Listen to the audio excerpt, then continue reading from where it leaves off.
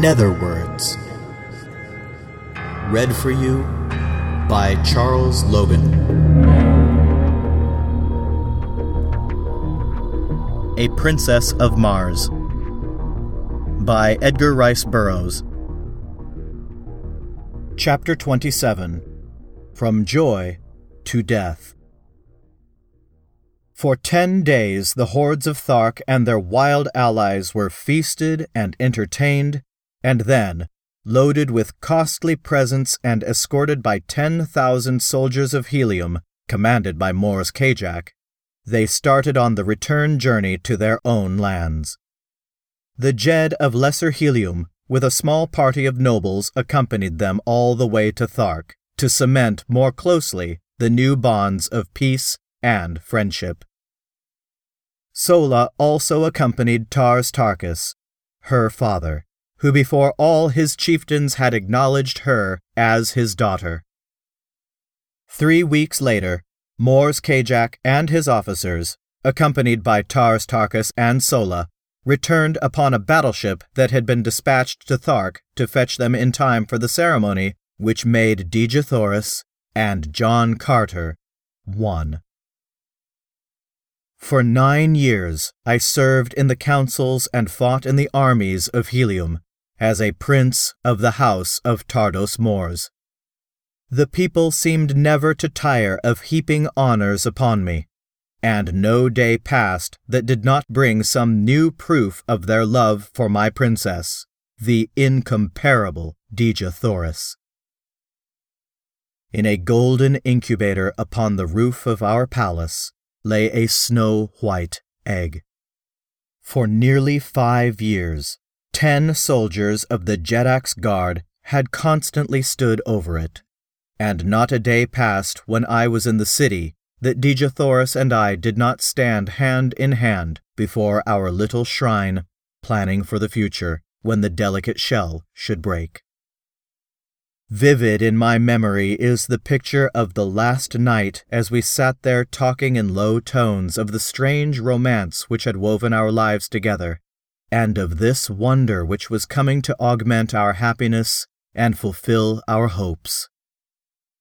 In the distance we saw the bright white light of an approaching airship, but we attached no special significance to so common a sight. Like a bolt of lightning it raced toward Helium, until its very speed bespoke the unusual. Flashing the signals which proclaimed it a dispatch-bearer for the Jedak, it circled impatiently awaiting the tardy patrol boat which must convoy it to the palace docks. 10 minutes after it touched at the palace, a message called me to the council chamber, which I found filling with the members of that body. On the raised platform of the throne was Tardos Mors, pacing back and forth with tense-drawn face. When all were in their seats, he turned toward us. "This morning," he said, "word reached the several governments of Barsoom that the keeper of the atmosphere plant had made no wireless report for 2 days, nor had almost ceaseless calls upon him from a score of capitals elicited a sign of response. The ambassadors of the other nations asked us to take the matter in hand and hasten the assistant keeper to the plant. All day 1,000 cruisers have been searching for him until just now one of them returns bearing his dead body, which was found in the pits beneath his house, horribly mutilated by some assassin. I do not need to tell you what this means to Barsoom. It would take months to penetrate those mighty walls. In fact, the work has already commenced, and there would be little to fear were the engine of the pumping plant to run as it should, and as they all have for hundreds of years now. But the worst, we fear, has happened. The instruments show a rapidly decreasing air pressure on all parts of Barsoom. The engine has stopped. My gentlemen," he concluded, "we have at best 3 days to live." There was absolute silence for several minutes, and then a young noble arose, and with his drawn sword held high above his head, addressed Tardos Mors. The men of Helium have prided themselves that they have ever shown Barsoom how a nation of red men should live. Now is our opportunity to show them how they should die. Let us go about our duties as though 1,000 useful years still lay before us." The chamber rang with applause, and as there was nothing better to do than to allay the fears of the people by our example, we went our ways with smiles upon our faces and sorrow gnawing at our hearts. When I returned to my palace, I found that the rumor already had reached Dejathoris, so I told her all that I had heard. "We have been very happy, John Carter," she said, "and I thank whatever fate overtakes us that it permits us to die together." The next 2 days brought no noticeable change in the supply of air, but on the morning of the 3rd day, breathing became difficult at the higher altitudes of the rooftops. The avenues and plazas of Helium were filled with people.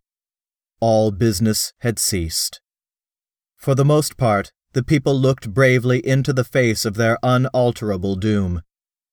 Here and there, however, men and women gave way to quiet grief. Toward the middle of the day, many of the weaker commenced to succumb, and within an hour, the people of Barsoom were sinking by thousands into the unconsciousness which precedes death by asphyxiation. Dejathoris and I, with the other members of the royal family, had collected in a sunken garden within an inner courtyard of the palace. We conversed in low tones, when we conversed at all, as the awe of the grim shadow of death crept over us. Even Woola seemed to feel the weight of the impending calamity, for he pressed close to Dejathoris and to me, whining pitifully. The little incubator had been brought from the roof of our palace at request of Dejathoris, and now she sat gazing longingly upon the unknown little life that now she would never know. As it was becoming perceptibly difficult to breathe, Tardos Mors arose, saying, "Let us bid each other farewell. The days of the greatness of Barsoom are over. Tomorrow's sun will look down upon a dead world, which through all eternity must go swinging through the heavens, peopled not even by memories. It is the end." He stooped and kissed the women of his family, and laid his strong hand upon the shoulders of the men. As I turned sadly from him, my eyes fell upon Dejathoris. Her head was drooping upon her breast, and to all appearances she was lifeless. With a cry, I sprang to her and raised her in my arms. Her eyes opened and looked into mine. "Kiss me, John Carter," she murmured. "I love you. It is cruel that we must be torn apart who were just starting upon a life of love and happiness." As I pressed her dear lips to mine, the old feeling of unconquerable power and authority rose in me. The fighting blood of Virginia sprang to life in my veins. "It shall not be, my princess," I cried. There must be some way, and John Carter, who has fought his way through a strange world for love of you, will find it." And with my words there crept above the threshold of my conscious mind a series of 9 long-forgotten sounds. Like a flash of lightning in the darkness, their full purport dawned upon me. The key to the 3 great doors of the atmosphere plant. Turning suddenly toward Tardos Mors as I still clasped my dying love to my breast, I cried, "A flyer, Jeddak! Quick! Order your swiftest flyer to the palace top. I can save Barsoom yet." He did not wait to question, but in an instant a guard was racing to the nearest dock, and though the air was thin and almost gone at the rooftop, they managed to launch the fastest one-man air scout machine that the skill of Barsoom had ever produced. Kissing Dejathoris a dozen times, and commanding Woola, who would have followed me, to remain and guard her, I bounded with my old agility and strength to the high ramparts of the palace, and in another moment I was headed toward the goal of the hopes of all Barsoom. I had to fly low to get sufficient air to breathe, but I took a straight course across an old sea bottom and so had to rise only a few feet above the ground. I traveled with awful velocity, for my errand was a race against time with death. The face of Dejathoris hung always before me. As I turned for a last look as I left the palace garden, I had seen her stagger and sink upon the ground beside the little incubator. That she had dropped into the last coma, which would end in death if the air supply remained unreplenished, I well knew. And so, throwing caution to the winds, I flung overboard everything but the engine and compass, even to my ornaments, and lying on my belly along the deck with one hand on the steering wheel and the other pushing the speed lever to its last notch, I split the thin air of dying Mars with the speed of a meteor.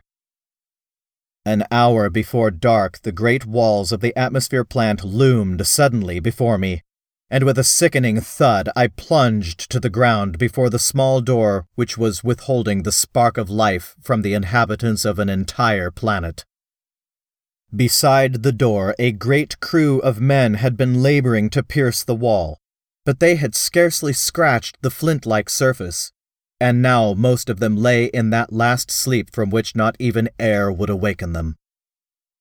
Conditions seemed much worse here than at Helium, and it was with difficulty that I breathed at all.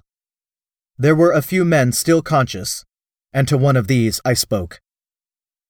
"If I can open these doors, is there a man who can start the engines?" I asked. "I can," he replied. "If you open quickly, I can last but a few moments more, but it is useless. They are both dead, and no one else upon Barsoom knew the secret of these awful locks. For 3 days, men crazed with fear have surged about this portal in vain attempts to solve its mystery." I had no time to talk. I was becoming very weak, and it was with difficulty that I controlled my mind at all. But with a final effort, as I sank weakly to my knees, I hurled the 9 thought waves at that awful thing before me. The Martian had crawled to my side, and with staring eyes fixed on the single panel before us, we waited in the silence of death. Slowly, the mighty door receded before us. I attempted to rise and follow it, but I was too weak. "After it!" I cried to my companion. "And if you reach the pump room, turn loose all the pumps. It is the only chance Barsoom has to exist tomorrow." From where I lay, I opened the second door, and then the third, and as I saw the hope of Barsoom crawling weakly on hands and knees through the last doorway, I sank, unconscious, upon the ground.